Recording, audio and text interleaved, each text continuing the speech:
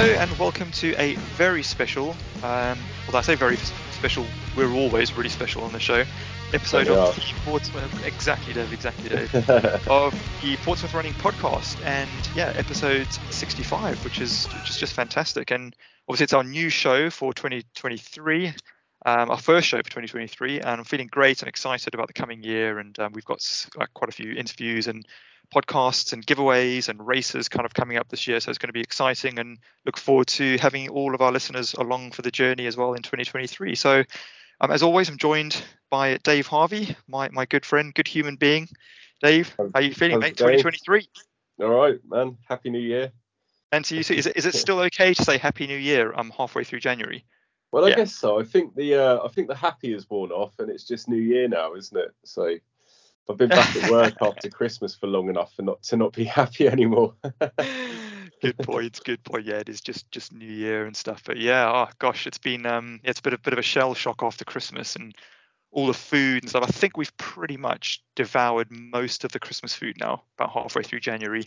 But I'm feeling like, I just need to get back to training, which I've been trying to do over the last few weeks. But how about you? Yeah. I found Christmas. It wasn't the eating that I had the problem with. It was the drinking. And by the time we got to New Year's Eve, I was like, we just need to get all of this alcohol drunk tonight and out of the house. Yep. So we had a bit of a bender on New Year's Eve, and I was really unwell for about 2 days. It's just horrible coming back to running after, whether it's a liquid thing like you've done, or whether it's just like chocolates and crisps like I did. But honestly, I tried a few sessions between Christmas and New Year, and one of them in particular, I went out with my friend Naeem, and we were going to try some mile reps just to kind of see where we were. And honestly, like for 2 days of fueling on after race crisps, I just could not go. I had to give up the session like a mile in. It's awful. Yeah, you just feel a bit dirty, don't you? And empty. Yeah, that's it. Yeah, like you haven't got an engine there anymore. It's just a shell of a person. But no. Well, we've got. I was supposed to be training in that time, like just really light. But there's something about that time of the year after the Pompey Marathon. I just don't take anything very seriously and just allow myself to be lazy and not commit to anything. So the new year comes, and then suddenly, like, my mindset changes almost as, like, basically on the 1st of January, and it always does. Yeah. So I've been pretty well behaved this month so far, generally. Good. I'm very pleased to hear it. And obviously it's been great kind of catching up with you a couple of times and getting to run on the South Downs with you guys. And it's been really good the last couple of weeks, although the weather was pretty rubbish, and now it's bright but cold. But it's been good. Good few weeks. What a contrast it was over those 2 weekends, because when I went out with you, it was just wind. The wind on top of Butser was strong, wasn't it? We could hardly stand up. Yeah. Whereas yesterday it was just heavenly, frosty ice, and shimmered. It was almost like I'd accidentally eaten some of the mushrooms off the ground, and was in this kind of dream state. Brilliant. Yeah, no, I saw some photos that you took from Butser, and in fact, I think I saw some photos, funny enough, from our guest that we've got on the show later, James Grinter. I saw some photos from him with some like really low cloud in Burriton when he was on, or Harting when he was up on top of Harting. Looks amazing. Yeah, it was awesome. Yeah. So that was a good interview, that one. Yeah, really enjoyed it. And I think, listeners, you're in for a treat, because we got James Grunter, who is a local runner to the Portsmouth area. We'll call it the wider area. You often find James on the South Downs climbing the hills and stuff. But yeah, James is he's a huge lover of the outdoors, isn't he, Dave? He just loves kind of hiking, running, and he's been up and down with the running over the years. But it was really good to hear from him. And I think one of the most outstanding things about James is that he's done lots of cool stuff, but he did run and finish the Joggle, which is the John O'Groats to Land's End route, I guess we'll call it, which is kind of, I guess, corner to corner of the UK with his friend, which was really good to hear about. So tune in for that, and we'll stay listening for that. And we've also got a special guest, Dave, something new that we're going to try on the show. Awesome. I've been telling you a little bit about Ricky Wayne. So Ricky Wayne is he is also like myself on the Hoka Racer program, and I met Ricky obviously through the program, and he just has this incredible amount of energy and love for the running. And if you follow him on Instagram, which I urge all runners who are on Instagram to give him a follow, it's Ricky RICKI Wayne WYNNE. If you find Ricky on there, he just releases stories every day, and he's a roofer by trade, so he's out in the kind of elements and the cold and stuff most days. I think that's on the interview that when I asked him questions and stuff, he said that's where he kind of picks up a lot of his resilience for being out running. But he records videos every day just telling people to keep showing up. That's his motto. Ricky's motto is keep showing up. And yeah, it was just good to kind of chat with Ricky a little bit and just get him on for a 5 minutes just to give us a little bit of a boost for our own running, and kind of hear from Ricky and see how he motivates himself to get himself out. But Ricky's broken a world record with the most vert and descent done in a 24-hour period. He did that last year. I think he runs I'm sure he's about a 2:30 marathon runner. So he's like, Wow. like rapid, really, really rapid. And he loves the mountains. I think he placed at the top 100 at CCC last year. Right. Wow. So yeah, runner of really good quality. But anyway, let's head over. We'll hear from Ricky, and then we'll come back, Dave, and find out what you're doing this year, because I'm pretty excited to hear about all your events, because you've got some crazy stuff coming up, dude. Right, let's head over to Ricky, and we'll speak to you in a bit. Hello, Ricky Wayne. Welcome to this short and relatively new, special kind of show segment for the start of January. So, how are you doing, mate? Yeah, good man. It's brilliant to finally actually speak to you in person. I know we're not seeing each other in person, but we're speaking to each other face to face as such. It's deadly. I've been a fan of you for a while, and I'm looking forward to having a chat with you.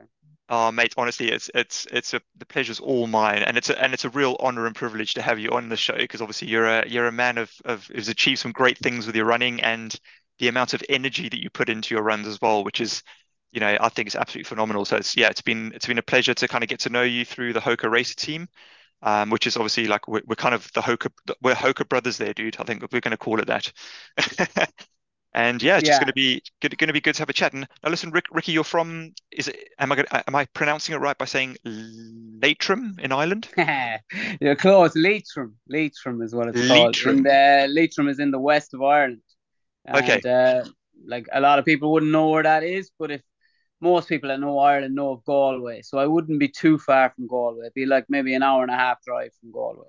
Okay. I did actually Google it on the map, so I know it's kind of not too far from the border, but it's like, yeah, it's like Yeah, northwest. exactly. Yeah. Stone's throw from the border. Yeah. Exactly. And as I said earlier, you've got like a string of just incredible like running performances and race results that I could kind of we could have a whole show with you on here about this. But obviously at the moment I would love to kind of find out a little bit more about how you motivate yourself through the year, because honestly, people that follow you, and if you don't follow Ricky Wayne, please do. You can get him off my friends list. You can find him on Instagram. But Ricky, your videos are just amazing, because they really do inject what I feel is like actually the way I feel when I run. It's just all that energy, that kind of like you just want to get out there and get the run done. But so I just want to find out a little bit more about kind of like how you do that and stuff. So yeah, pleased to get you on the show. Thanks for coming on, and yeah, appreciate it. But I guess the energy that you kind of display for your running and stuff like that, does that come normal? Have you always been like that? Do your friends and family know you like that? Yeah, like most people that know me is that like I'm always like I try to always be in a good mood, I always wake up, I'm pretty happy, whatever. But we say for the energy I get that energy from running, and nearly Mm. every one of my posts are put up just after a run, because just after a run is when you're super pumped, Oh yeah. especially if you've had a good run, or even if you went for an easy run and it just felt good, or you had a race or you did something, the adrenaline's pumping, the endorphins are pumping, and then that's it. When I first started, like when I first joined Instagram, I didn't want to do something like that. I was thinking, I'm not going to go on video. I look like a dope or I look like a fool, and people will just think you're just an idiot or something. But I did it, and I got a little response from two or three people, and then maybe a few more people, and then I got some comments saying we really like this, and I said, sure, look, I'll keep it going, and now I enjoy doing it. It's a bit of crack.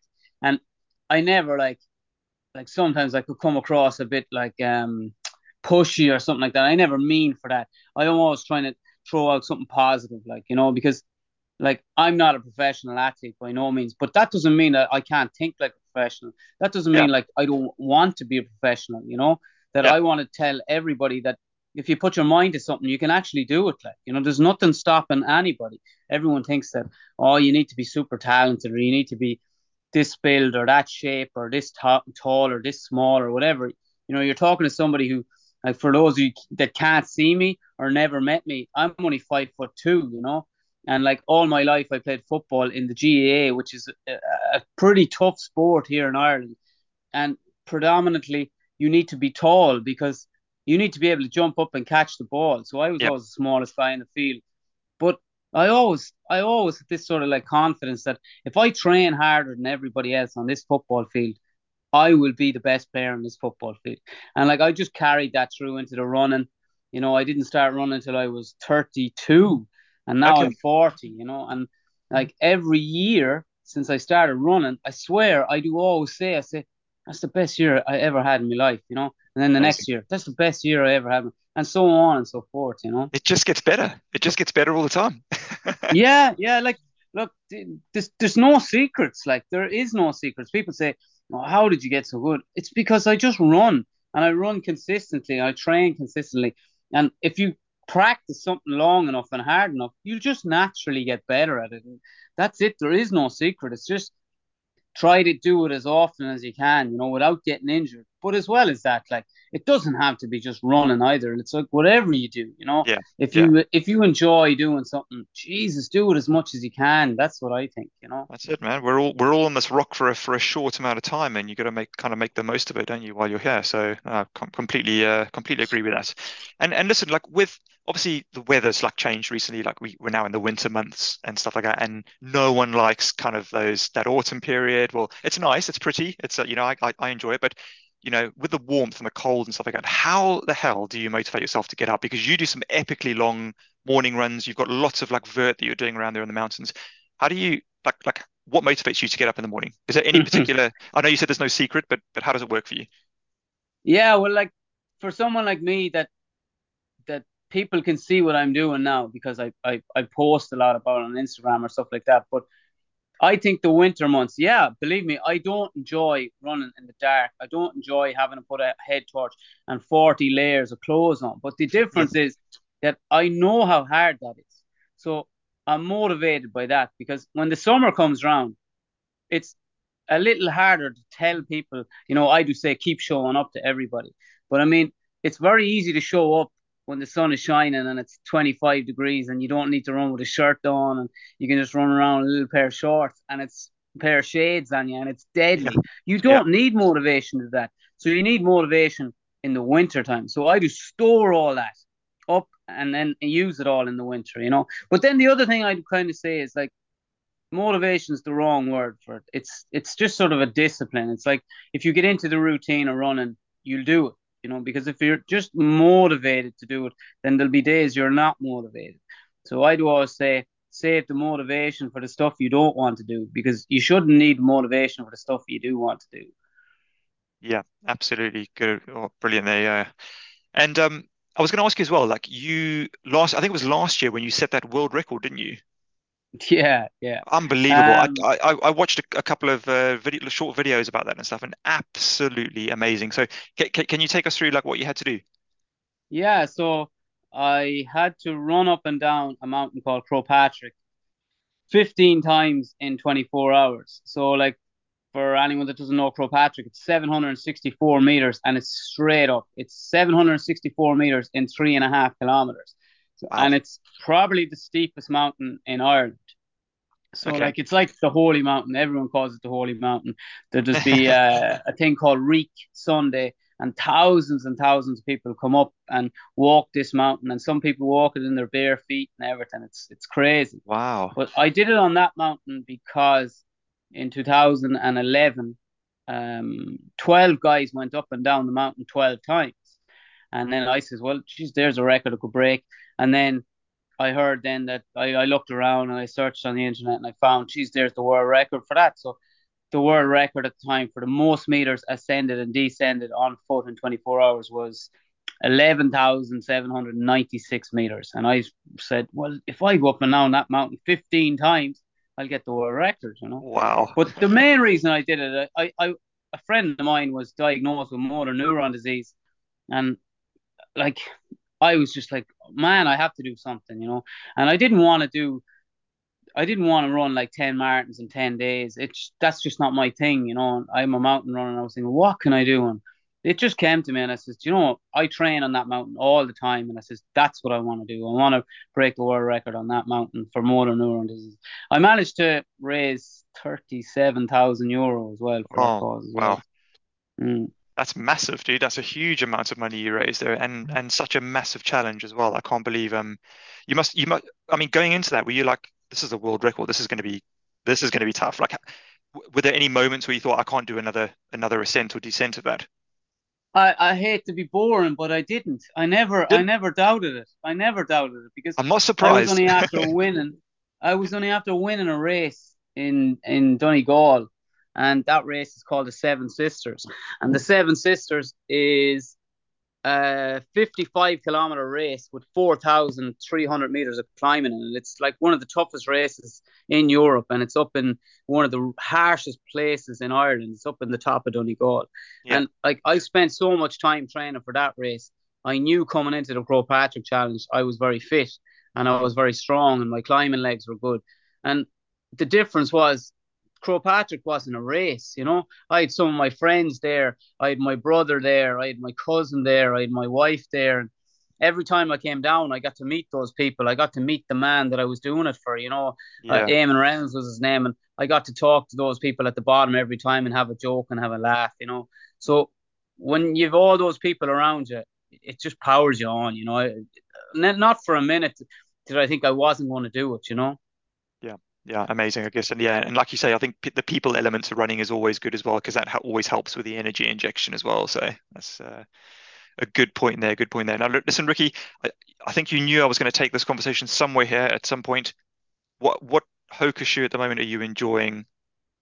Uh, Um, right now I am doing most of my running. Like, to be honest with you, my favorite Hoka shoe of all time is the Clifton, and I'm a okay. mountain runner, and I just love the Clifton. So I spend a lot of time in the Clifton. On the trails, I'm on the roads. I'm in the Clifton, and on the trails right now, I'm in the Evo. I'm on the Mafate and the Tecton X at the minute on the trails. And Okay. actually today I went running and I was on this in the Speedgoat 5. You know, they're just all brilliant shoes. They're just Yeah.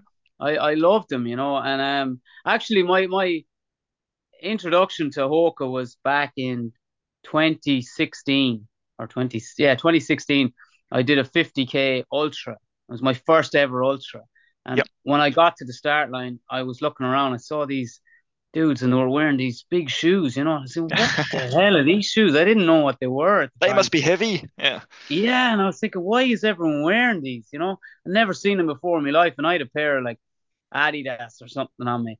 And at the end of the race, oh my God, my feet were broken. They were broken.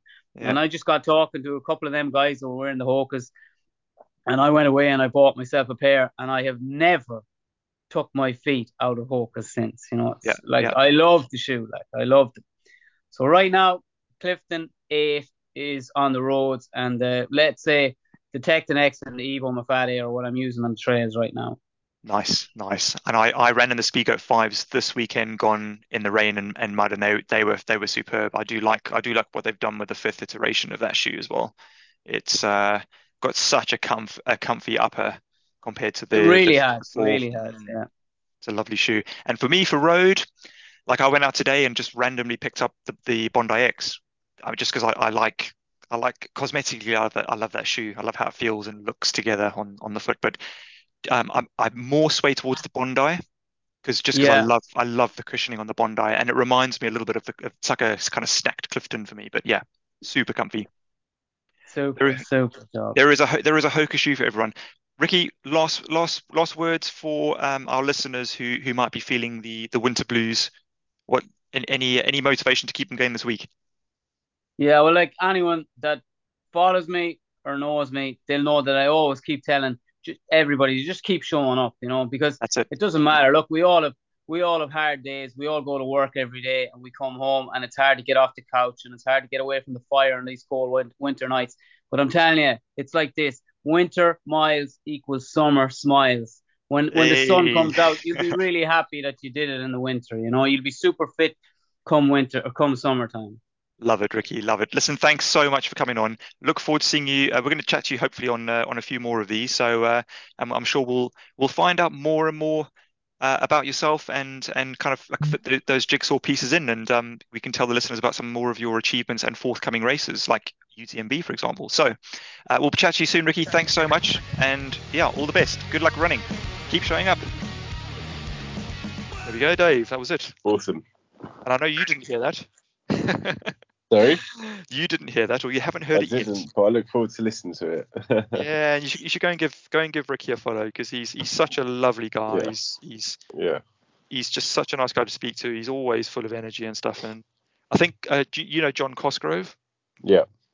John Cosgrove actually had to get a tattoo on him because he had a bet with Ricky that Ricky wouldn't place in the top 100 at CCC. And actually, John got the tattoo done a few weeks ago. So brilliant. So listen, what have you got coming up this year? Because I know. Okay, so listeners out there may have seen the BBC article going around. You know what I'm talking about, the tunnel. Yes. Okay, Yes. so go on. What have you got? Line it up. So yeah, I've nothing at the moment that is out other than the tunnel. Actually, no, it's a lie. So I've got the tunnel, which is 200 miles, going up and down a 1 mile tunnel. In the dark. Then the other day I was having a really, really bad day at work, and I was just in a really bad mood. And I thought, how am I going to cheer myself up?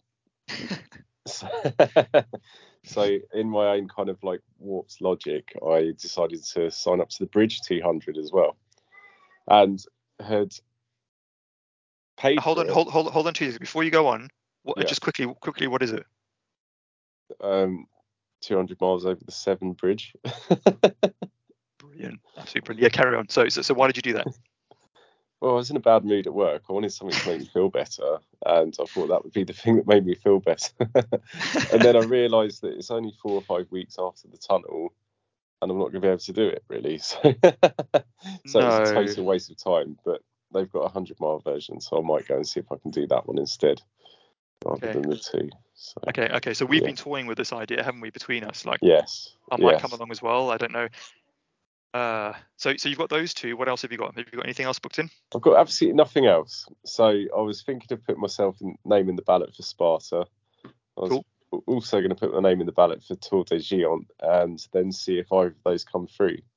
And if they don't, then it will be Lon Las. But I'm kind of thinking that I need to go to get some Lon Las redemption anyway. So part of me wants to just get into that, I think. So okay. So you want to go? So obviously, for those who don't know, North Wales coast to the South Wales coast. So yes, 250.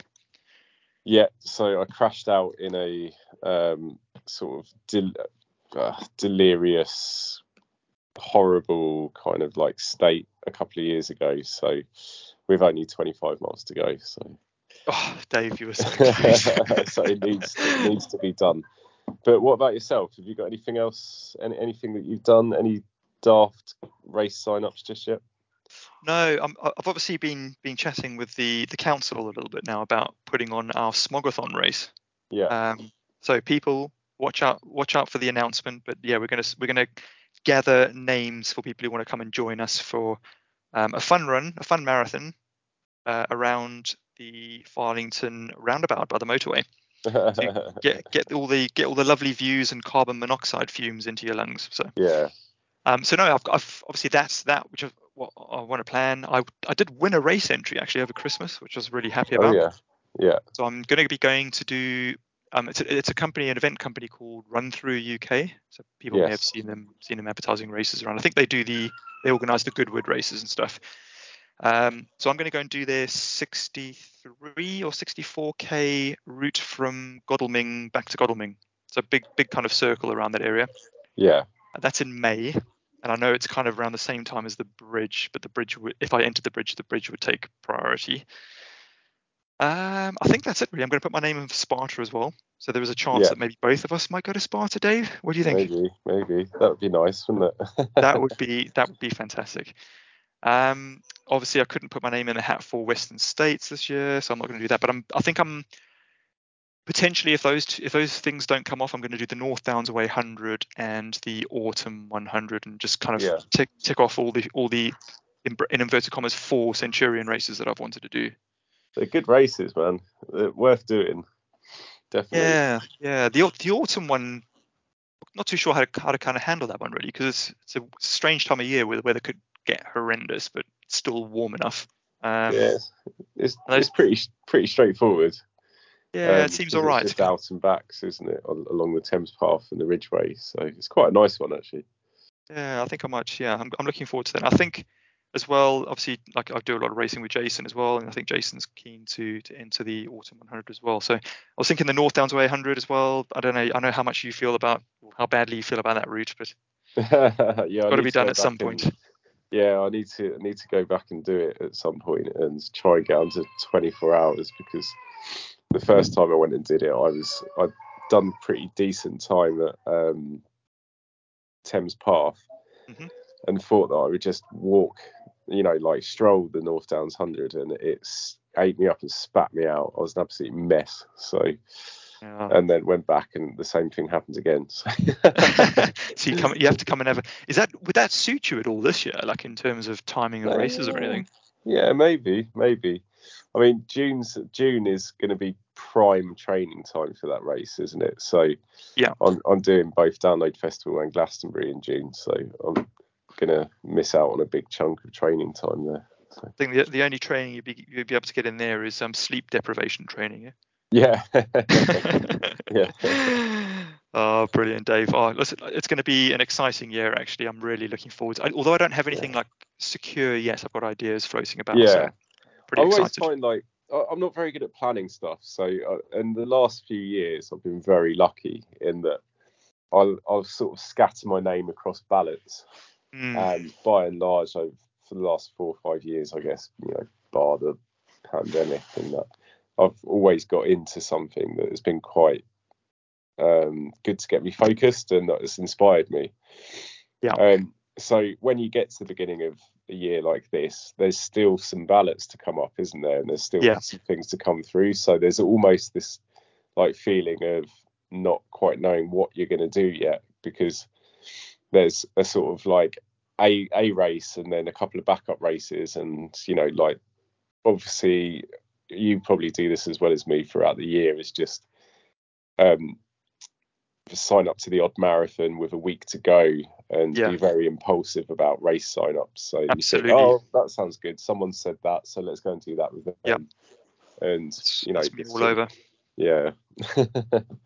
For me, it's always just the timing. It's always just trying to, because obviously the long races really take it out. Like, you can spend a couple of days out. If I do the bridge 200, that will be like 3 days away. So that's kind of all.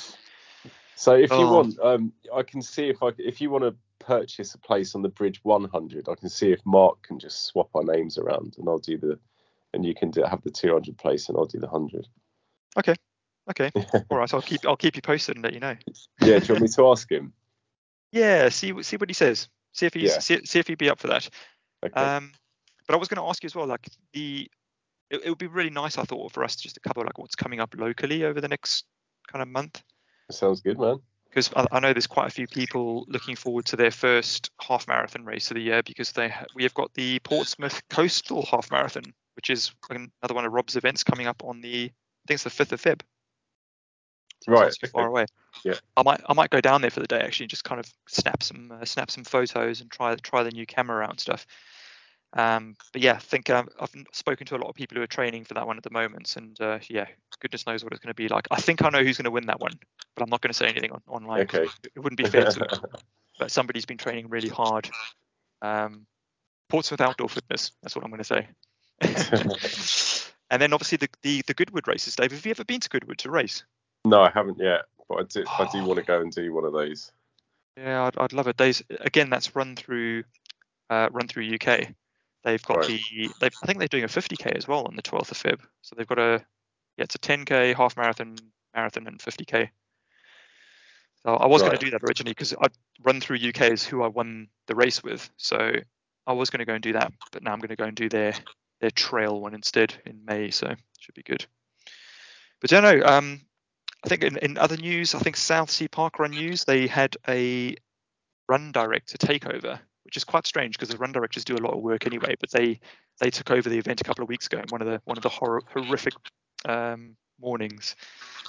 So they did all the roles there. That was quite good, and I think well done to everyone getting to Southsea Parkrun over the last couple of weekends because it's been pretty horrific. Although this weekend was fantastic. Yeah. Good. It was really nice down there. And I think that's it really, kind of locally. I don't know whether Phil Hoy's got any events coming up that you know of, because I know he does the spring half, QE half, doesn't he? Yeah, I'm not sure. Yeah, we'll have to keep an eye out for that, and maybe even get Phil on the show at some point this year. So it'd be really good to chat with him. Absolutely cool. Well, listen, I'm going to let you go off and enjoy the rest of your day and afternoon. How is Hetty? How's Heather? Heather running? Yeah, they're all good. It's Sunday evening though, isn't it, Dan? So the anxiety of having to go and do a bloody week of work is starting to kick in now. Yeah, I know, it's awful.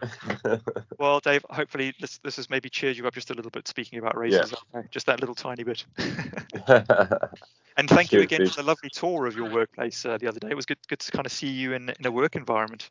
Yeah, very different, isn't it? So yeah, thank you for coming to play the bagpipes to the patients. They really, really enjoyed it. So it's a pleasure. Yeah, I look forward to doing that again. That was lovely. And Dave, good luck with this week. Hope it goes well. Hope training goes well. And it would be awesome to catch up with you at some point this week. Yeah, definitely. All right, then. All right, take care. Have a good evening and speak to you soon. Bye. So hello, James Grunter, and welcome to the Portsmouth Running Podcast. I'm so pleased that you can join us and we've made this happen. But I guess first of all, how are you doing? Yeah, thanks for having me, Dan. Yeah, I'm really good, thanks. Yeah, you? Yeah, pretty good. Like a bit sick and tired of the wind and rain, I think, as everyone is. Yeah, for sure. I've got no dry shoes left, so every day now it's trying to scramble through the cupboard, find a dry pair of trainers. No. It's mental, that, isn't it? Do you know, like there's this trick I learned recently. Well, not recently, but like a while ago. That I think everyone knows this anyway. It's not a trick, but you roll up a couple of balls of newspaper and throw them into your shoes, and the next day they're dry. Yeah, it kind of works. You need a bit of radiator heat or something as well, don't you? Yeah, maybe the next to the radiator will work. But I find if I put my shoes on the radiator too much, then I'm looking for trouble. I don't know what it does. Something on the fabric. It doesn't like it. I don't know. But yeah, we'll see. But no, listen, it's great. What's that? I was going to say, it is minging though, isn't it? It is minging. I've got like 6 pairs of shoes that I normally use. I'm pretty sure now all of my shoes have been banished to the porch by Heather. All of them are cold and wet almost all the time. And Dave, listen, it's great that you could join us. I know you were busy putting on some rice a few minutes ago, so we thought you were going to be a few more minutes. But welcome, man. Welcome to you as well.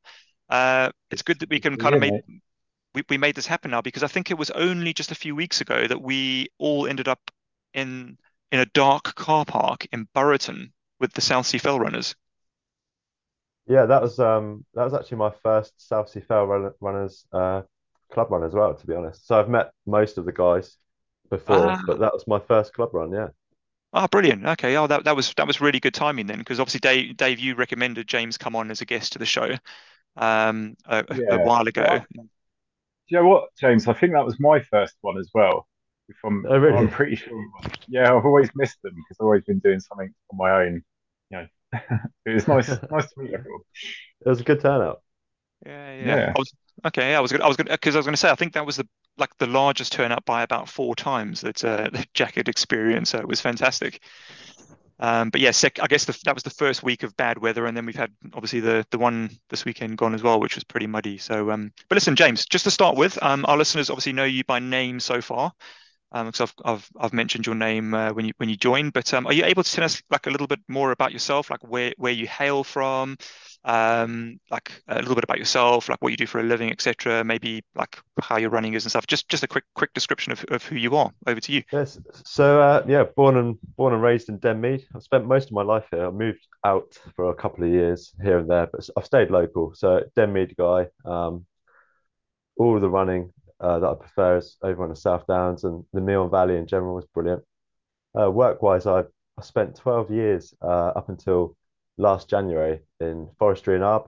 So specifically tree cutting on high voltage power lines. Oh wow. So yeah, did that, and that was all over the south, all over the countryside. 12 years at the same company contracting, Hmm. and then I set my own business up last January. Sort of basically a gardener, but I do patios and fencing and still do a bit of tree work, everything in the garden. That's what I've been doing for a year. It's going well, and yeah, that's pretty much me at the moment. Oh, interesting to know. Interesting to know. So you're not too far away from you, Dave. Are you guys close together, like a few miles apart? Yeah, we actually met up on Sunday for a run, so we are just a few miles. Dave's in only at the road in Clanfield, so I just drove over. We did a local loop. Nice. Yeah, there's lots to explore by the sound of things around here that I haven't actually found out yet.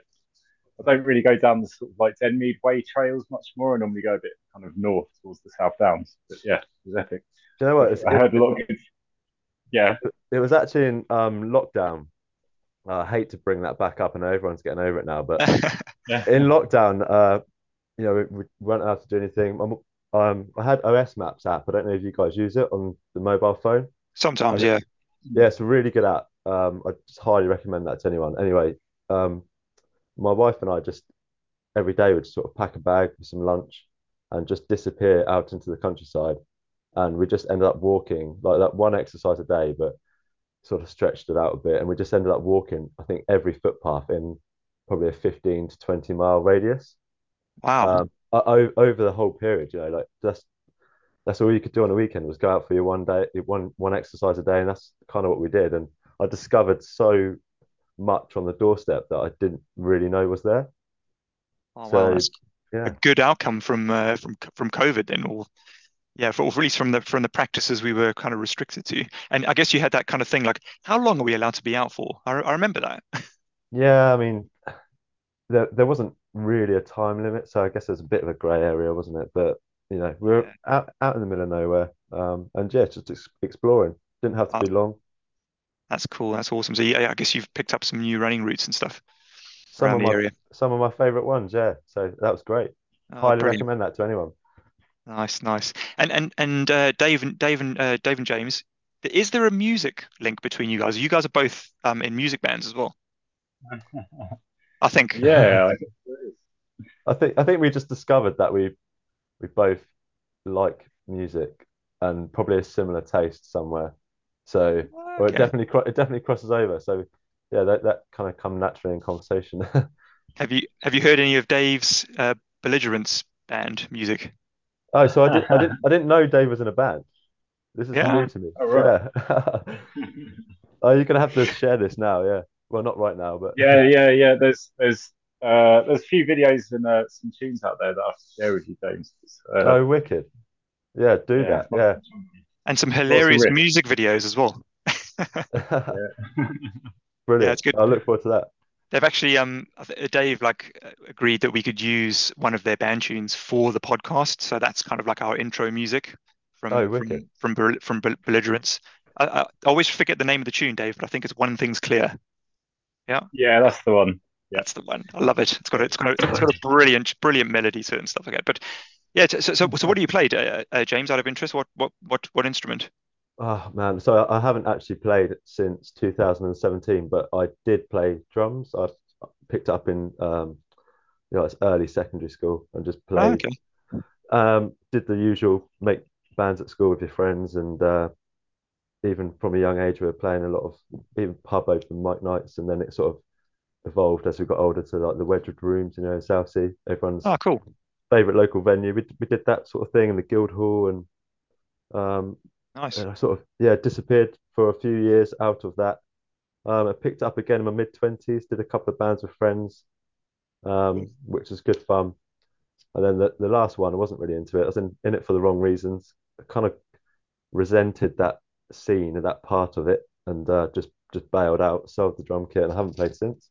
Oh, But okay. I do miss it. Yeah, Oh, nice. I just always think music's like such a good thing if it's something you're into and stuff. It's such a nice kind of outlet to kind of escape we say like running's an escape in itself, and playing video games as an escape, but like music's like ultra special, I think, to be able to just go off and I totally agree. I play. think But we could do one of the world's first bagpipe fronted metal bands here, couldn't I think yeah, Corn got there already. we? it's been Yeah. done. Yeah, brilliant. So listen, James, any other kind of hidden talents that keep you busy when you're not running? Oh man, I'm not sure. There's possibly one or two, but I don't know. Brilliant, brilliant, good. Listen, James, as a lover of the outdoors and kind of like running and hiking particularly, I think you recently went on holiday, and this is me like doing research for the show and stuff like that. But you went traveling around Costa Rica, didn't you? So how was that trip? So that was kind of like the main honeymoon. So I got married in June this last year. Um, Congrats. yeah, thank you. We wanted to go to Costa Rica, but it was a rainy season in the summer, or Mhm. our summer. So we waited. That's why we've been recently. So Awesome. yeah, that was an awesome trip. It's a bit of everything. Did a few jungle treks. You only sort of do a couple of miles, and it feels like you've been out for ages because you can't move too fast in the jungle when you're not used to it. Plenty of things that'll jump out and bite you if you're not careful. And there's also so much to look at and enjoy. So a couple of mile Mm, hikes, nothing hardcore. It was a honeymoon. Um, so yeah. nice, nice. I bet the colors in the jungle must be like incredible. Like even just the leaves and the like those strange birds with like red beaks and must be, yeah, like you say, like It's loads to look at all the time. it's just so overwhelming. That's like the furthest away from home I've ever been. I've never been anywhere as exotic as that, and that's kind of why we wanted to go. But it's so overwhelming just as soon as you arrive and get out, and it's like the Garden of Eden. Sorry, what is it? The Eden Project in Cornwall. It's like Yes. the Eden Project, but you know the real deal. There's macaws flying over your head and monkeys in trees, and it's just Wow. crazy. Madness, madness. There is a race there. Dave, what's the race? Is it the Costa Rica Jungle Challenge or something? Yeah, Was I it? think. Yeah, there's a few over that way, aren't they? There's like Patagonia ones across the deserts, and the Atacama, is it? Something like that, maybe. I don't know. Might be the so wrong continent. this came up in conversation the other day when out for a run. It was actually on the club run, um, and it came up in conversation. I googled it when I got back, and there is. It's like a 5 day race in Costa Rica. Now that after I've been there, that blows my mind because you can't go for a walk in the jungle without worrying about soldier ants or just vipers and stuff. So to imagine running through there, especially as the pack might break up and you're on your own, Yeah. that just seems crazy to me. But fair play. Okay. I'm gonna have to ask somebody about that 'cause I know someone. I know someone through somebody else who's run that before, so I'm gonna have to ask her when I see her next. Wow, It's- hats off. yeah, yeah, it sounds like an epic challenge. Yeah, but listen, I mean, you've done some pretty epic kind of like running over the years and stuff, and I'm really looking forward to kind of like finding out a bit more. But one that kind of stands out particularly that we're going to ask you about is you running the length of, is it the length of the UK top to bottom, or is it like kind of corner to corner? So it's a length for Britain because obviously we're not including Northern Ireland. Yeah. It's called. It depends what way you do. So if you can either go Land's End to John O'Groats or John O'Groats to Land's End, which is the iconic end-to-end route. So we did Joggle, John O'Groats to Land's End. Um, Okay. we actually started a tiny bit. So John O'Groats isn't the furthest northeasterly point of mainland Britain. About a mile and a half up the road, you can go to Duncansby Head, Okay. and that is actually so. Funny enough, we actually started there, and then went to John O'Groats. Got there 10 minutes later, did the start photos, and then carried on. Ah, cool. Okay, so you did a little bit extra on the end. That's amazing. Wow. Yeah, what an epic journey. I can't wait to find out more about that and things. And then obviously, like on the flip side of that, you get to do like some. I believe you get to do some junior park runs as well too with your son. Is that right? We've done the full. He's done the full part runs, yeah, not the juniors. He's done the Straight in full. there. Yeah, straight in Wow. there. So we've only done two. It was the QE. I did offer to take him somewhere else, but I think he really likes the QE one, and it was a whole because it was a couple of years later. It's like I'll go back and beat my time, which he did, which is great. And Nice. we did one of the Maverick night runs at the end of last year. Okay. How did And he yeah, get on? yeah, loved it. I think you wave a medal in front of them, and it's just they'll do anything, won't they? Yeah, it's like medals and goodie bags at the end of a run, like will entice any child. It's just It's like, funny, you like take them for a walk and a few miles in, they might have a stitch and we got to stop, we got to slow down. You go on to a race where there's a medal at the end and he's running through that stitch. It's great. yeah, yeah, yeah. Oh, excellent. That's really fantastic to hear. I love that. And so yeah, sorry. So the full park runs, that's good because I know there's a junior park run in Waterlooville as well. Yeah, my Um, nieces actually do that. Yeah. yeah, that's really good up there. Yeah, teams there are good, and there's one in Bransbury Park in Portsmouth as well, I've heard which that is on the junior park runs, once you've got to, I think I can't remember how many it is, 21, I think it is. Once they've done 21 junior park runs, they get a marathon wristband. So I think that equals the marathon. I'm yeah. not There's sure a, what the, no, yeah, you're is right. that right? Yeah, you know, you're absolutely right. But there's three wristbands they can get. There's one when they do 11, so they get a half marathon wristband, Yeah. and then one at the marathon, and then they've got an orange 50K wristband as well when they've done. Oh, really? Yeah, I can't remember how many it is. Yeah, I love so it. yeah, 25. So yeah, all good, but brilliant.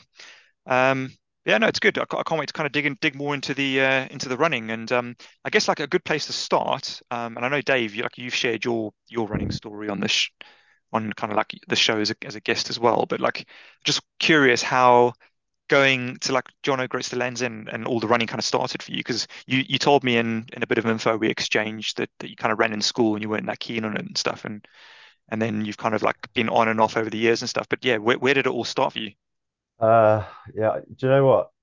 Without waffling on too much, I think it did actually all start the John O'Groats Land's End, all that big running and everything I'm doing now. I think it started at day one. I think I was always so bad at sports. I think I lacked the confidence, to really go for it. Mhm. Um, so I sucked at team sports. And as I said to you, it was a sports day. We had to sign up to an event. All that was left was the 1100-meter sprint. I gave it my all. Everybody else just ran ahead, left me at the back. I was in bits at the end. I hated it. I was just hated running. So Really? actually, in like year 10 and 11, I used to just bunk off from PE. Just wasn't interested. Yeah. Um, just didn't like the environment. And then yeah, eventually I did the Great South Run twice, 2010, 2011. Okay. No training, went straight in, and I actually loved it. I thought it was brilliant. You must have done the race, have you done? Yeah, I've done it. I think I may have probably done my first ones around that time as well. So I was probably there in the crowd with you. I think during those years. But yeah, It's I such a good event. Like I had no experience with running, and 10 miles at that time felt like such a long way. And I did it with a mm, friend both times, and yeah, I can't remember. We did like an hour and 28 on the first time, and an hour and 22 on the second. Which brilliant. yeah, there's like kids giving you high fives on the when you're running around Yeah, Portsmouth. It's great, isn't it? So yeah. yeah, I kind of had a desire at that point to I think yeah, as you get older, you kind of do sort of get interested in being fitter and stronger, don't you? And it kind of Mm, that escalated a little bit more over the years. Um, but yeah, life got quite busy when I was younger, young parent and whatever else. So I had little time, little money, and I'd just get out for a run with the dog as and when I could. yeah, yeah, yeah. But But you, I yeah, mean, you've always loved like the outdoors, haven't you? As the hiking, the oh for hiking and sure. camping stuff, has that always been there? Yeah, my brother-in-law's a few years older than me, and God, we're going back to 2011 or 10 or something. He took me with a couple of friends up to the Lake District and to Brecon Beacons and North Wales and on various trips. And I just had my dad's old retro hiking bag and some hand-me-down sleeping bag and some heavy roll mat, and I'd go with them and just yeah, I got super into it. Hiking, camping for a couple of nights and driving home. Just went to all these amazing places, and I kind of fell in love with it the first time I went. And yeah, I've never really stopped, to be honest. Nice, nice. I'm gonna be controversial here and go against the grain because Dave, I don't know how you feel about camping and hiking, but I know you've been away and done it, haven't you? Like what's your feeling on camping and hiking, Dave? I did it when I was younger and I really loved it, and have more recently kind of put it into going for sort of days out in the Lake District, but always coming back to a campsite rather than wild camping. So yeah, I loved it as long as it's not raining. Then it's all right. It's all good fun. But See, last year in the Lake District pissing it down. It was awful. Yeah. This is the thing, right? Okay, okay, this is me. This is completely me. It's not anybody else. I'm an oddity. But camping for me, I'm gonna just I tried to like write a note here to see how best to describe it. But for me, it's like when you see an IKEA catalog, right? And you go to IKEA and you get all the stuff and you bring it home and everything looked good in the catalog and it was a good idea, but then you get home and everything's still a fucking mess, no matter how much where you put it or what you put away or whatever, right?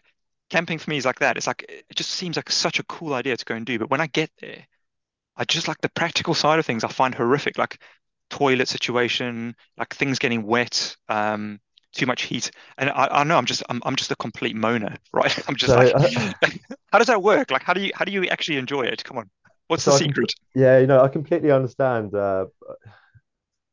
Is it equipment? Is it all down to like having Well, good no, gear? no, it's not. I've got some brilliant stories of being in the Lake District, camping in the thousand a £20 one man tent. I literally bought for £20. Not very waterproof, torrential downpour. The only reason Oh, I had to get back pack my sleeping gear away, clothes back on, waterproof trousers, coat in this tent. The rain was getting blown off by gale force winds. It snapped the one pole, so the tent's just beating me in the side of the head all night.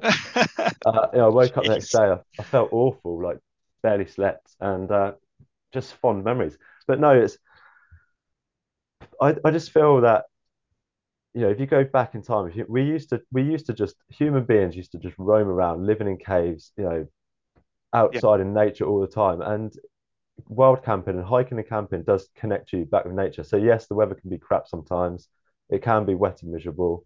There's been countless times where my bag's got wet. You go to get your sleeping bag at night, it's wet. It's horrible. But you also, on the flip side, you get the good weather, the good views, the remote spots, and just the chance to unwind and disconnect from the everyday rat run of life. Yeah, I get Um, it. Yeah.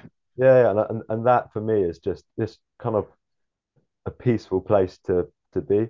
And yeah, I'm used to the bad weather. I think you chuck a bit of bad weather in there sometimes, and it just makes it exciting, doesn't I'm going to blame the weekend gone for you then. You must have like prayed for it.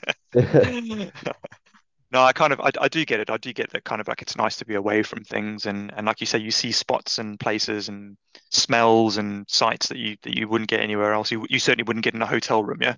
It's Um, certainly not always as romantic as like Instagram makes out, wild camping, but yeah, it's definitely there. It's a good experience, a simple existence, and I urge everyone to try it really. yeah. It's funny you said that because I just literally had this image in my mind of like, camping for me, like you're right on Instagram is like a drone flying around like a waterfall with blue skies, and there's somebody naked bathing in it, and you just think, wow, that just looks amazing. And yeah, it's just Well, it's just not like that. they have these tents where they don't have to put the outer sheet on. They're just under a net because whatever country they're in, it doesn't rain there. So Yeah, yeah. yeah, My gosh. Anyway, but I think this is why people avoid running with me when we do 100-mile events because I just moan a lot. Just yeah. I must get better.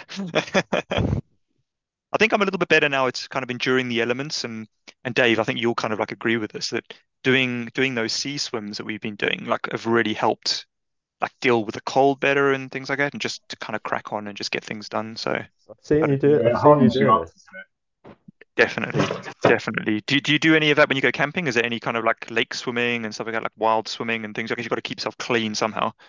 Oh, I've definitely dipped my toes in a little river or two. But going back to talking about resilience with the weather and things like that, I think um, I've just had a lifetime of we were doing a lot of camping and stuff just as mates in the local woods when we were kids, and all these different things. But I think certainly 12 years of working out in the countryside, that's definitely sort of made me quite resilient, I think, to just being out in the weather and the elements. All Oh yeah. 4 seasons, 8 hours a day, so that definitely does help. 100%, yeah, I could imagine. It's yeah, builds good resilience against, especially just like going out for a run for a couple of hours. You'll be like, oh, that's nothing. I've been out on it for 8 hours, for like Yeah, it's days. like just being used to being wet and miserable and cold. It's not a bad thing. Yeah, amazing. Well, I'm keen to kind of like find out, like maybe we could dig into some of the joggle stuff because the joggle and or lead jog as it is backwards, Lands End, John O'Groats. We've already kind of spoken about it a little bit, but it is like a real like fascinating challenge because there's so many kind of stories from it, and I don't know whether you guys know the controversy around it, around the record. Do Yeah, you yeah, yeah. know? Okay, so I guess maybe like to summarize, so in the shortest way I can possible for those listeners listening. So there was a very well-known and very good ultra runner called, I think it was Richard Brown, who used to have the record back in the 80s. And then there was a runner called Andy Rivett. That's it. Yeah. Yeah, yeah. And I think in 2002, he got Guinness World Records involved, and or he may not have got them involved beforehand. I'm not sure how that worked, but he basically ran the route in inverted commas. And I think he did run it, but he basically claimed that he did it in 9 days and 2 hours, Hmm. which I can't remember how much quicker that was than Richard Brown, but it was significantly quicker. Yeah, I don't know much about the Richard Brown record, but um, yeah, the Andy Rivett one, it's been there's a lot of controversy surrounding that. So Yeah, I have read for interest, different blogs and different reporters and whatnot. I wouldn't personally like to pass too much judgment, but on the record, we had a recently a couple of years ago in 2020, Dan Lawson. yes, that's right. Yeah. He got really close to that record, which Dan's an awesome runner, and um, it kind of makes Andy Rivett's record, he kind of questions it more, doesn't it? But yeah, I'll I let you think carry on with that anyway. well, no, no, you're exactly right. I think like going on what you just said there. I mean, Dan Lawson doesn't really need any introduction. If you haven't heard of him, go and Google him. But I mean, he is. I think he's like the 6 day running world champ or was. Hmm. And yeah, he's an ultra runner of proper class, and he found it difficult to get. I think he got within like 19 hours of the record or something, but he was broken at the Oh, end. I mean, he had blisters on his mouth, and so he was yeah, finished. he was. You're right. He was 19 hours after 9 days, 21 hours. Yes. Yeah, and this guy is like you just said, he's a record holder. Yeah, when it comes to running. Andy Yeah. Rivett was I think he was a boat builder, I believe. Yeah, he's a boat builder, and I think Boat builder. Yeah. yeah, in terms of club running as well, like because there was in fact, listeners, because it gets confusing the story. I think what might be best is to if anybody's interested in seeing the story and hearing the story, the best place to go is look for the Jog On YouTube channel, which is my friend Harry's podcast, and he does a really good interview with a man called Will Cockrell, who did some investigation with there and actually visited Andy Rivett, spoke to him about it, got his side of the story, and then try and piece it all together. But yeah, I think Will Cockrell and many other people really question that record because there wasn't real kind of GPS evidence Yeah. supporting Andy Rivett's run or Yeah. run time, apart from a few photos like with him with the police officer and stuff. And yeah, I don't know, it just seems a bit kind of like odd. And I think you know I guess Yeah, it's one of those yeah. things. I did actually read the Will Cockrell interviews and stuff, and Okay. I've looked into that, and I kind of do have my own opinions, but I also, you know, at the same time, I think we all need to be a bit careful because if if somebody's gone out there, they've done something amazing, and then imagine just getting a legit effort Yeah. questioned. It must be really tough. So, well, who knows? But anyway, the good thing is with Dan Lawson's um, attempt and what a fantastic effort that was, is that the whole 9 days is a reality target. It's a reality Yeah. record. So 9 days is legit either way. So Yeah. that's pretty impressive. Yeah, absolutely. No, it is good, and I think you're right. I don't pass any judgment here myself, but it is certainly a kind of interest point. It definitely is. Yeah, Yeah, definitely. yeah, for people who are running. But yeah, I think there was a little bit kind of to and froing of emails between Cockrell and Rivets in the end, and there was a little bit of kind of like you know why are you accusing me of this? But anyway, I want to find out, James, how long it took you. So it took us 39 days, and the route that we chose ended up being around about 967 miles. So Whew. it's quite amusing because when the local papers and media sort of did reports, you can just imagine the reporter just jumping on Google. Oh, how long is that route again? So it'd say 39 days, 834 miles. We're like, it's 967 rough, but yeah, whatever. So yeah, I mean, it's joggle. It's as long as or as short as you make it. I think the shortest possible road route is 830 something, but yeah, our journey 967 miles roughly. I'm actually currently working it out exactly using our GPS data and Okay. replotting it on OS Maps. So yeah, one day if I do finish out, I'll let you know when it comes Wow. out. Wow. And you remember all the little bits of road and everything and pathways you took, and God, that must take ages. Yeah, so we both so introduction again for anyone listening. So I did joggle with my friend Will. So we can maybe get into the whole story there. But the two of us set off together. Both of us made it. So we both kept a journal the whole way through. Okay. So yeah, I've got and photographs and the GPS data. There's a lot of reference to for me to be able to pull it up and bring it back to life when I need to. Okay, good, good, good. That's excellent. Yeah, I was going to say, I was going to mention as well that you ran it with a friend, and I think your same friend Will, you'd done the Three Peaks challenge with as well. Is that right? Yeah, that kind of was our first little running adventure. So long story short, um, Will and I actually used to play in a band together years ago. And as that all fizzed out, we kind of went our own ways. We stayed in touch, good friends and whatnot. But he got heavily into mountain biking and did a fair few trips in the Alps, and we were doing our own thing.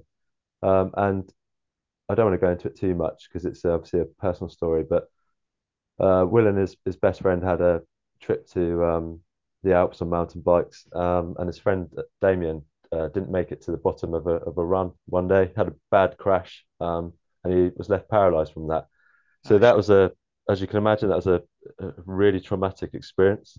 Yeah. Um, so sort of when Will got back to the UK, we caught up and he spoke to me about it, and I said, look, why don't we just go off to Wales or something? We'll just do a day hike, catch up, get away from it a bit.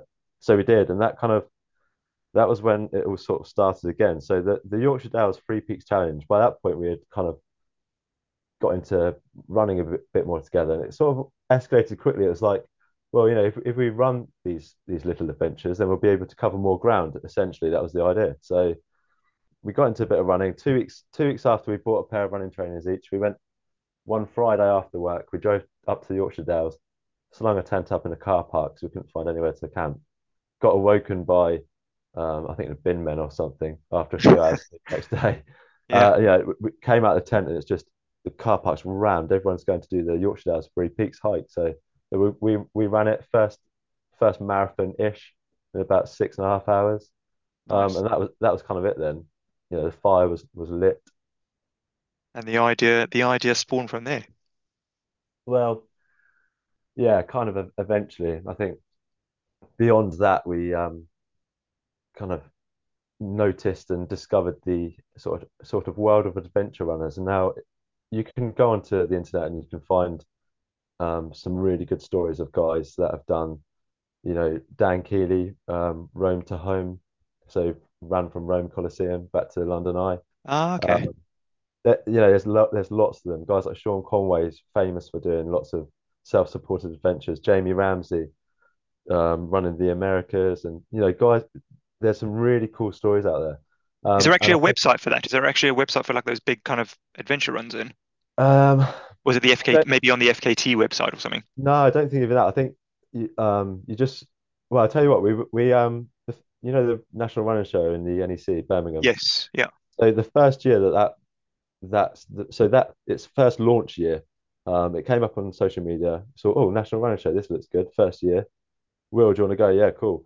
So we got tickets, and that was actually a brilliant year for us because all of the speakers that were doing the talks and whatnot, they were all from the adventure running sort of world. Like Ah, cool. and they're like normal guys that don't they're not Olympians and famous athletes. They're normal guys that have done incredible things, and it was a really good opportunity to network, Nice. and also just listen to these inspirational stories. So yeah, you kind of there's not really one hub that you can go to, but I'd happily share some names of you if you wanted to look in that, after this. Oh, But yeah, so brilliant. there's a whole world of people doing crazy things in backpacks, basically. So, James, I was just wondering if I could perhaps maybe ask how you go about planning something like Joggle, because it's all good and well. Like I say it's all good and well. Like I find planning for like 100-mile events, doesn't matter where they are, even if they're just like around a track somewhere, it's a nightmare. And like to do something like that, like where you're planning where you're going to stop, where you're going to camp, where you're going to stay, like how does it all work? Where do you start? So, there's no short answer, but um, it, when it comes to planning the actual logistics of the adventure, quite simply, I bought a huge laminated map of Britain, with all of the roads and a few main routes and stuff. And I just basically slapped it on my lounge wall, and it was covered in post-it notes. I've still got it rolled up actually, Wow. with the post notes on it, and we had like different route options. So obviously, there's plenty of people that have done joggle, um, not necessarily all self-supported, not necessarily all in one go, but it's been done. So there's there's various options to look at, and also when it comes to like Scotland, there aren't actually many ways that you would go. There's really sensibly one or two options as you go through.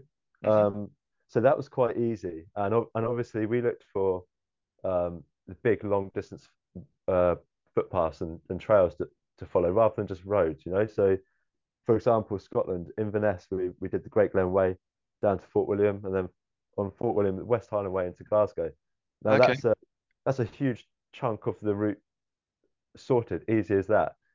It got a lot more difficult through England for sure. Um, Okay. but once like I said, we had options A and B and sometimes C for route options. Did you have The did you rest, have did you have like a paper map on you? So did you have to keep getting it out and no, going, okay, which okay. no. It was so like I say, we for the most part of Scotland, at least all the way to the border. So you know what? Actually, the whole of Scotland was really simple, Okay. um, because you decide your route, and when you're actually there, like especially in the remote north, you can imagine the road that you want to take is actually the only road around you for miles. You can't really go wrong. So it was brilliant, and it was actually great to start that way around for that reason. You got quite comfortable, like putting the miles behind you without really having to worry about it too much and going Okay. wrong. That's good. Um, so yeah, no, we just used Google Maps and OS Maps, uh, and we'd sort of plan the next day in more detail the night before. So that was something we did every evening. It's easy to sort of connect some dots on a map, but in reality, there's a whole world you have to get through. So yeah, we just sort of loosely planned the next day, the night before. We knew where we were going roughly. Hmm. So yeah, that was kind of how we planned the logistics side. When it comes to just trying to squeeze one of these in around life, that was another big motivation for me. Hmm. So a lot of these big adventures, or anything sport related, where someone achieves something amazing, usually they have a big support crew and sponsors and funding. And for us normal people, it's hard to dream big, isn't it? When oh, I'm never going to get that support. How would I ever do that? And that's what I loved about the adventure running sort of world. We'll call it adventure running Yeah. because people were in there are saying, I quit my corporate job, and yes, I had some money behind me, so I could afford to go and do this. And that bridged the gap for me between elite athlete that you can't really mimic, and then actually it sort of showed me that normal people can, one way or another, find a way to make a dream work. And then I guess a motivating factor for me then was to bridge the gap even more down from, okay, well, I don't have a corporate job and I'm not in a great position in life to quit with all these savings behind me to do it. I'm a normal guy that works 11-hour days, doesn't get paid, you know, uh, a handsome wage. It's quite normal. I have bills, I have a family to consider, and can I make this work? And same for Will. Can we make this work? Um, and obviously the answer was yes. So there's a lot of planning that comes Yeah. into play. Yeah, how am I going to pay my mortgage for the 3 months off I have in total? And a bit of a nightmare. But where there's a will, there's a way. There's a really good saying. Doubt kills more dreams than failure does, and that's totally true. You can easily talk yourself out of something. Um, you know, struggle to find the answers of how am I going to make this work, or you can just go and make it work. So that's how you plan a big adventure. You just have to grab it by the balls and go for it, really. I do. There's so much good stuff in there. You just said, man. Yeah, really, really good. I like Making that. your dreams happen. Man, that's awesome. Definitely man after my own heart. Yeah, yeah. Lots of great takeaway stuff there. Did out of interest, like you said about kind of, maybe elite athletes or like people who are looking for like to break records and stuff, like, get a lot of support and sponsorship and stuff.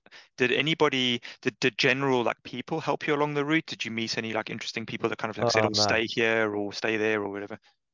So we had a small following in general, but we also had some incredible support. We met great people along the way. So it's quite funny. If you were in a pub in the middle of nowhere in Scotland, dressed as we were with backpacks and all the rest, people were interested in what you were doing. We couldn't go anywhere without we were having the same conversation. It was a lovely conversation. We never got bored of it, but people asking what we were doing, and they were Okay, just fascinated by what we were doing, uh, giving us cash for sponsors or going on the website and donating. And then they were commenting on Facebook, oh, we saw you at this place. And so that was amazing. And we also, because of the charity link, we can get onto that in a bit if you want to, but because we're raising money for charity, a lot of people that have been, somehow use the charity or whatever, have a connection with the charity, they were also just messaging us lots of lovely words and then offering us a place to stay or to restock on food or whatever. Um, amazing. we got a lot, but the problem was we didn't actually. One person ran out of their house and caught us because they saw us running past because they actually lived on the main sort of joggle the jog route, Oh, and right. Yeah. it was in Cornwall. We happened to be using that section, and they ran out and stopped us, offered us a place to stay the night, but it never really worked out right. That was in the middle of the day, and we couldn't just stop. We needed to keep going. Or people were saying, "Are you running through here?" And we weren't. We were 5 or 10 miles over on the map, so it just didn't Okay. always work out to detour. But yes, we got some great support and met some great people. That's nice. That's nice. That kind of makes each day and each hour kind of different to the next, and you never know who you're going to meet, and kind of some good variety in characters, and it's nice. That sounds Absolutely. really nice. I love that people were sending messages that have used even the charity and stuff. And out of interest, which charity were you raising money for? So there was two. So obviously Will and I had one each. And for Will, it wasn't we didn't raise for a registered charity. It was to Okay, raise money to help his friend Damien that I was telling you about earlier, the mountain bike great. crash, Yeah. to directly help him with needs in life. Okay. Adapting his home to for basically a new life. Cool. So that was that one. The one I chose was it's a charity called Eagle Pickles, and it's they support premature babies. Basically, the NICU units in hospitals, Hmm. they don't get any funding for the incubators and all the specialist equipment for premature babies. Okay. Um, it's all the funding is raised through charity, and Ickle Pickles is pretty much the main one. So I've got two nieces, and they're twins, Phoebe and Isabel, and they were born really really premature. It was a really tough time for my sister and my brother-in-law, and Yeah. obviously for the family in general. And that charity supported um, my family through that period, Yeah. and also effectively funded all the equipment that saved my niece's life. So Wow. yeah, so we chose that charity. So you can imagine we had some really touching messages from people that had also had similar experiences. Yeah. Amazing. Absolutely amazing. Oh, good work. And yeah, I like Will's charity, obviously very close to heart, and the money went directly to helping his mate. So that must have provided both of you with some pretty good inspiration to keep going every day. And did you have like any days where you needed to draw upon that kind of strength, or was everything okay generally during the trip, or was there any days and like you had really that went really well and really badly, or any time you wanted to pack up and go home?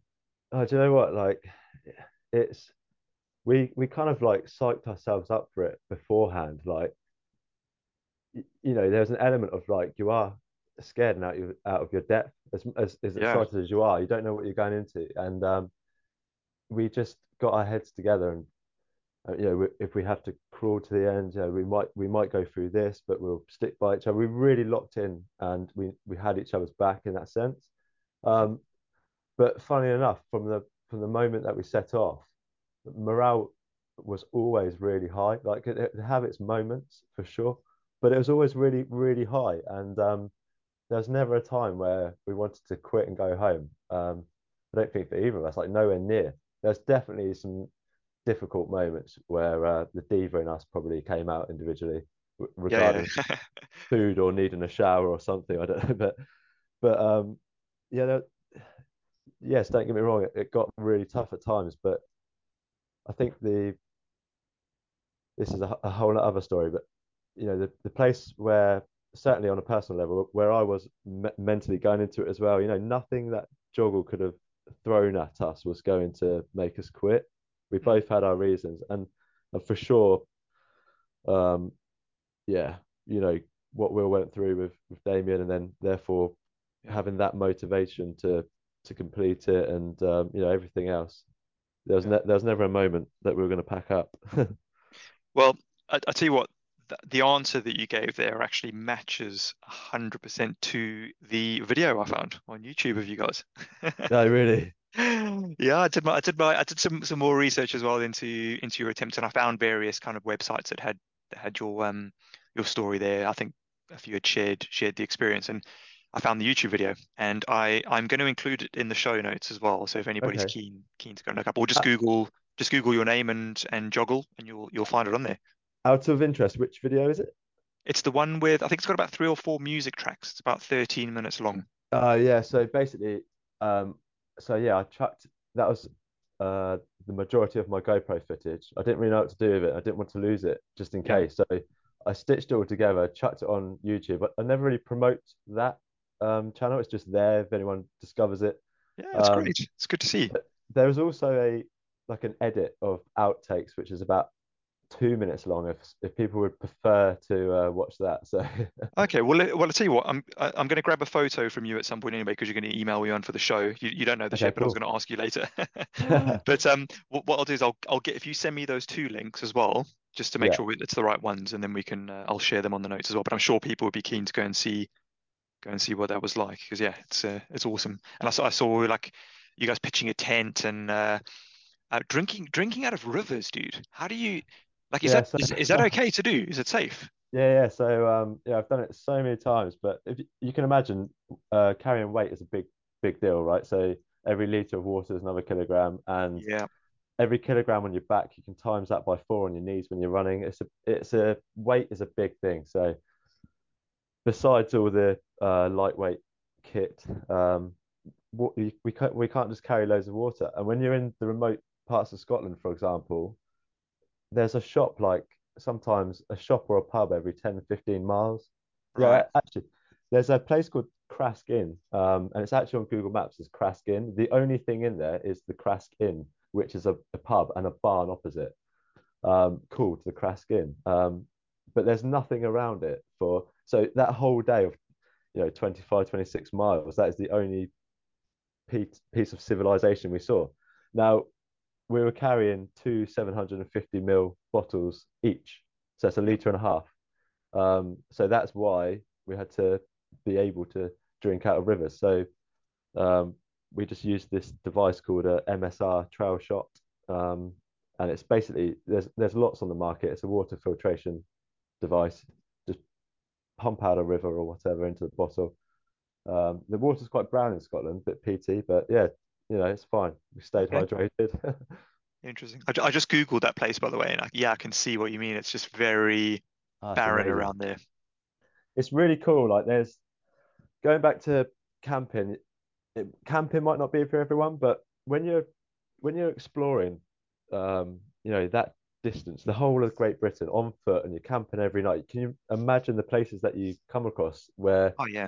if you were going on holiday or even in a camper van, you'd drive past these places to get to the place where you want to stay, But going on foot, you just see everything that's you Mm. wouldn't otherwise see, and yeah, so yeah, I Craskin. guess I guess James, you've got to have like a certain amount of trust in yourself to be able to go and do that kind of.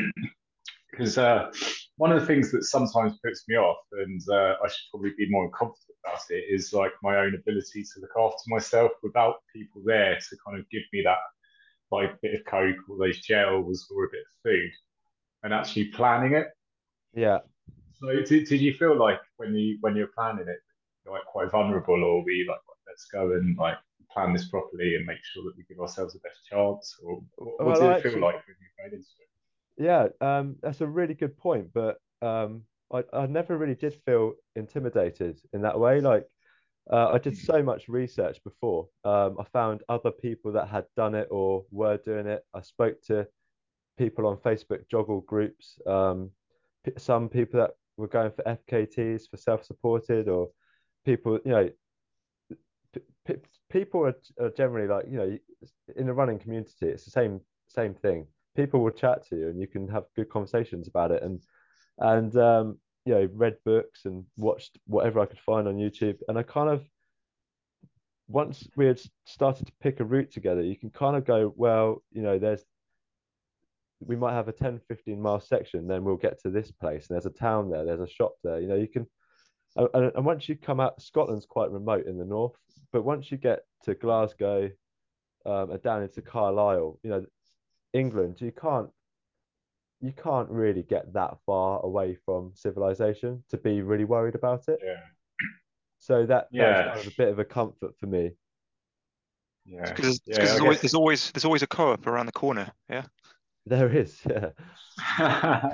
Basically, yeah. Yeah, like Mark Cockbane's putting on this race called the Line, which is advertised as 300 miles, and it's totally self-supported. So all you get is the start and the finish, and then nothing in between. Like not Right. even a drop of water. You're not even allowed someone to help you or to pass you anything.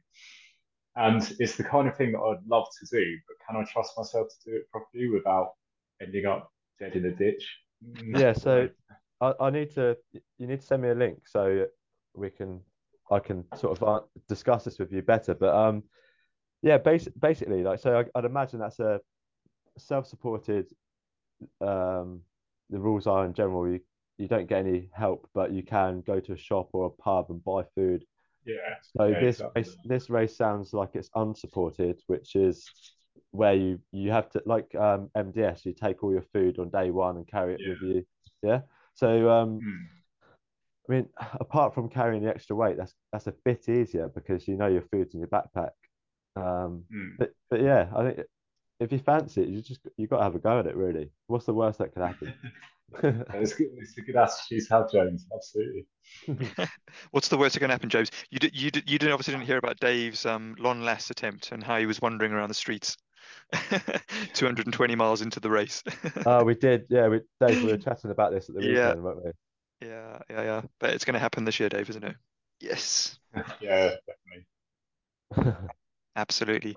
Uh, James, incredible. I mean, like we could sit here and talk about joggle all day because I mean, I wrote down loads of questions that I could ask you, and a lot of them you've answered, but just absolutely epic. I mean, it sounds like a real kind of life-changing experience and stuff. And I guess like maybe like one question to end off with is like, you know, although that was challenging and hard, and you had all those reasons for doing it and stuff like that, I guess it kind of does kind of help and build you as a person, does it? Yeah, so there is one aspect of jogger that, um, certainly for me personally, it wasn't ever shared and spoke about, and that was definitely the sort of the mental journey that I went on before, during, and afterwards. Hmm. Um, and so yes, it was really life affirming and life changing. So I just, in all honesty, I think 8 months before joggle. Just things got a little bit tough. We've all been, we've all been there. You have your moments in life, but it just decided to kick off a bit about 8 months before joggle. Okay. And I think and that was before joggle was an idea at all. no, literally 8 months before we were going, I'd been obsessing about joggle. It took over my Okay. life. I kind of neglected everything else, and I don't regret any of it. It was all, it was It all needed meant to to be. happen. But Yeah. yeah, girlfriend at the time dumped me. Could barely afford my mortgage payments. Balancing all these, juggling all these things at once. Going, how am I going to make all this work and still run joggle? And looking back over my life, going, oh, this is the reason that this isn't right. And just it took me a long time, I think, to find my place in the world. I was approaching my 30s when we planned joggle, and I just felt like I'd not really achieved anything and hadn't really experienced life, and maybe I was a bit behind to the whole idea of what life should be like when you're a kid and you think, oh yeah, when I'm older, I'll be like, mum and dad, or whatever. You just kind of Yeah. you think it's just going to happen, and then all of a sudden you're nearly 30 and you're like wow, what's going on? So yeah, kind of had a bit of a rough time, and yeah, it was a bit of pick yourself up and dust yourself off, and it then sort of sprung on me that joggle was like meant to be. It was Mm. everything had bottlenecked into joggle, and it was like make or break. I couldn't see a way forward without sort of completing this challenge first, and that was a real personal thing. It's like face the demons, prove to yourself, prove your worth to yourself. It's a real personal battle there, and a personal challenge, and I think that was the biggest. You can imagine coming out at the end of that and going, I can do it, and having that confidence in yourself and that self belief. That was probably the biggest life changing aspect for me, other than the great experience of actually doing Yeah. it. Yeah. Sounds It like was coming out the other side. So yeah. Sounds like a kind of Yeah. like a busy intersection in life that you were aiming towards it, going, holy shit, what's going on? And then you went through it, and it, yeah, looking back, yeah, yeah, I feel like it was all written for me, years and years ago. Maybe it was just always meant to be. Like I said, I was a parent quite young and off the radar. Didn't really do any traveling or any, didn't really experience much when I was younger, and I was busy doing some other bits and pieces that you kind of have to do, and yeah, maybe that was my moment. cool. Well, So you It, did it's it, mate. certainly it's certainly like you described something really beautiful there, which is about like kind of like personal investment you made in it, and about how you put all of your effort into it and your focus, and it's really clear how focused you were for it, so that it gave you the best chance of actually doing it. But you also described something that we also spoke about yesterday, and you kind of hinted at today as well, James, is that like um, when I work in mental health, you see people that get to their 40s, and particularly male people who are maybe 40 to 42, who are where suicide is the biggest killer of male people. And I know you're sort of 10 years previous to this, but I do have this kind of hypothesis where people get to this age and this point in their time where the fairy tale of life starts to wear off from them, and they get like, they start to think, well, is this my lot? Is this life for me? Well, that kind of almost like the delusion of youth has worn off, and people Yeah. kind of start to see things a little bit more clearly, yeah, and that they might not be millionaires, they might not be rock stars, they might not be this, they might not be that, and actually that they have to kind of accept, even though they might have a lot of love around them, that actually living in Clanfield at the age of 40 and having a normal mortgage and a normal job and you've got work for the next 20 years is actually your life. And I yeah. do think that there's an element of that in that it dawns on people, and it can be really, really hard to accept. So, Absolutely. And um, I think I did experience like a bit of that myself, and it definitely was, you know, it just funny enough sprung on me 8 months before, and yeah, but I think there's a lifetime in the making for that to happen. That was, I think it was always yeah, going to happen to me, that all of a sudden I'd be like, man, I'm single. Yeah, yes, I'm a parent, and that's a massive motivation for me. But I'm a separated parent, so I don't get to be with my son all the time. So when he's not around, and I'm just sat at home on my own, existing basically in a job that I was grateful for, but was never going to go too far with. And yeah, it was that. Definitely, you've just summed it up. It's kind of that acceptance of this is it now, and it's easy to go back Yeah. through life looking at what was wrong, and it's hard to look forward. But somebody actually said to me, and this might help anybody else, I don't know. Someone said to me, imagine if you could meet your 100-year-old self and just go and sit on a bench somewhere, and listen to all the stories from your 100-year-old self, that what they would tell you now about your life. Yeah. And that changed everything for me, because straight away I was thinking about all of the, I was looking forward. But you could be anything. You could say, oh yeah, you won the lottery and you had a Ferrari if that's what you wanted. Or but it made me start thinking about my own life and what I kind of would want, I guess. And that made me look forward. And the moment I started looking forward was the moment that I kind of got back on the horse and carried on. Yeah. So Yeah. yeah. Sounds awesome. I've got to ask this because purely because of the personal kind of trends that I have when I go and do races. Yeah, is that I'll have a certain amount of investment, and it won't be as big as the investment that you had in doing that. But I'll have a lot of emotional investment going to do a race. I'll train for a few months. I'll put myself in a lot of pain to get to the start line, do the race, and the race is over in an instant, it feels like. And then I'll have quite a big emotional physical crash for about 2 weeks after that, where I have to go on a bender, I have to completely let rip and totally just kind of escape in another way.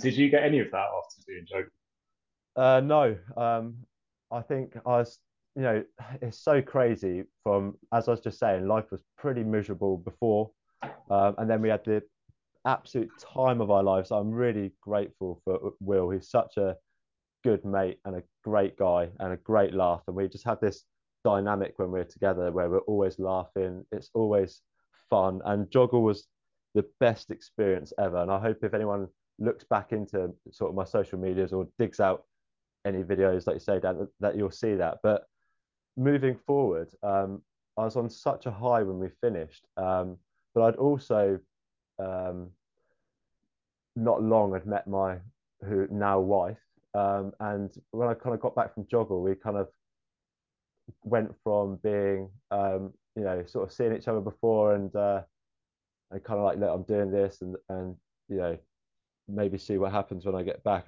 And by the time I'd finished, we were pretty close, and we had all these plans, and we had a great year. Like, finished the rest of the year doing some really cool stuff, and that kind of, I guess, that was like making the adventure blues a bit better for me.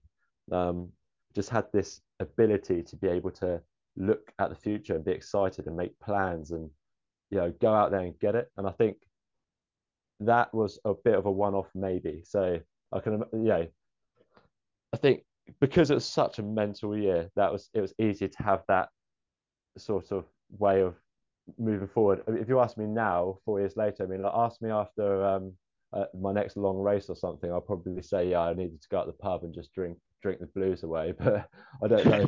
At the time, it was so easy that high was so big that it just lasted for, like, it's still there, to be honest. Oh, awesome. It's awesome. It's absolutely, and like, if we always go back round to this because Dan and I talk a lot, like just doing our 30 minutes at the beginning of the podcast, and almost every week we come up, although it's just running, all it is putting your shoes on and going for a run. There's so much more to it, and there's so much more of this like kind of emotional and investment side to it that brings out kind of deep stories in people and deep experience.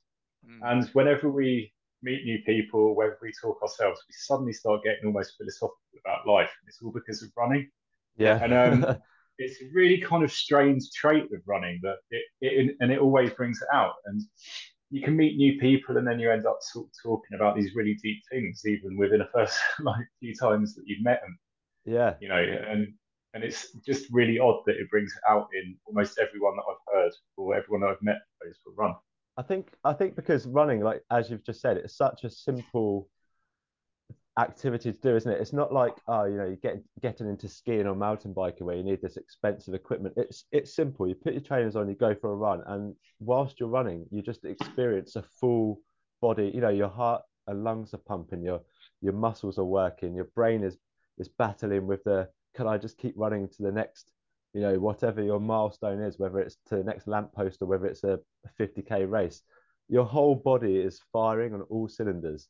And it's a great time to reflect on things or to just be alone with yourself in your mind, whoever you are. Yeah, I think it like you say, it does bring that out of us, and it is great for that.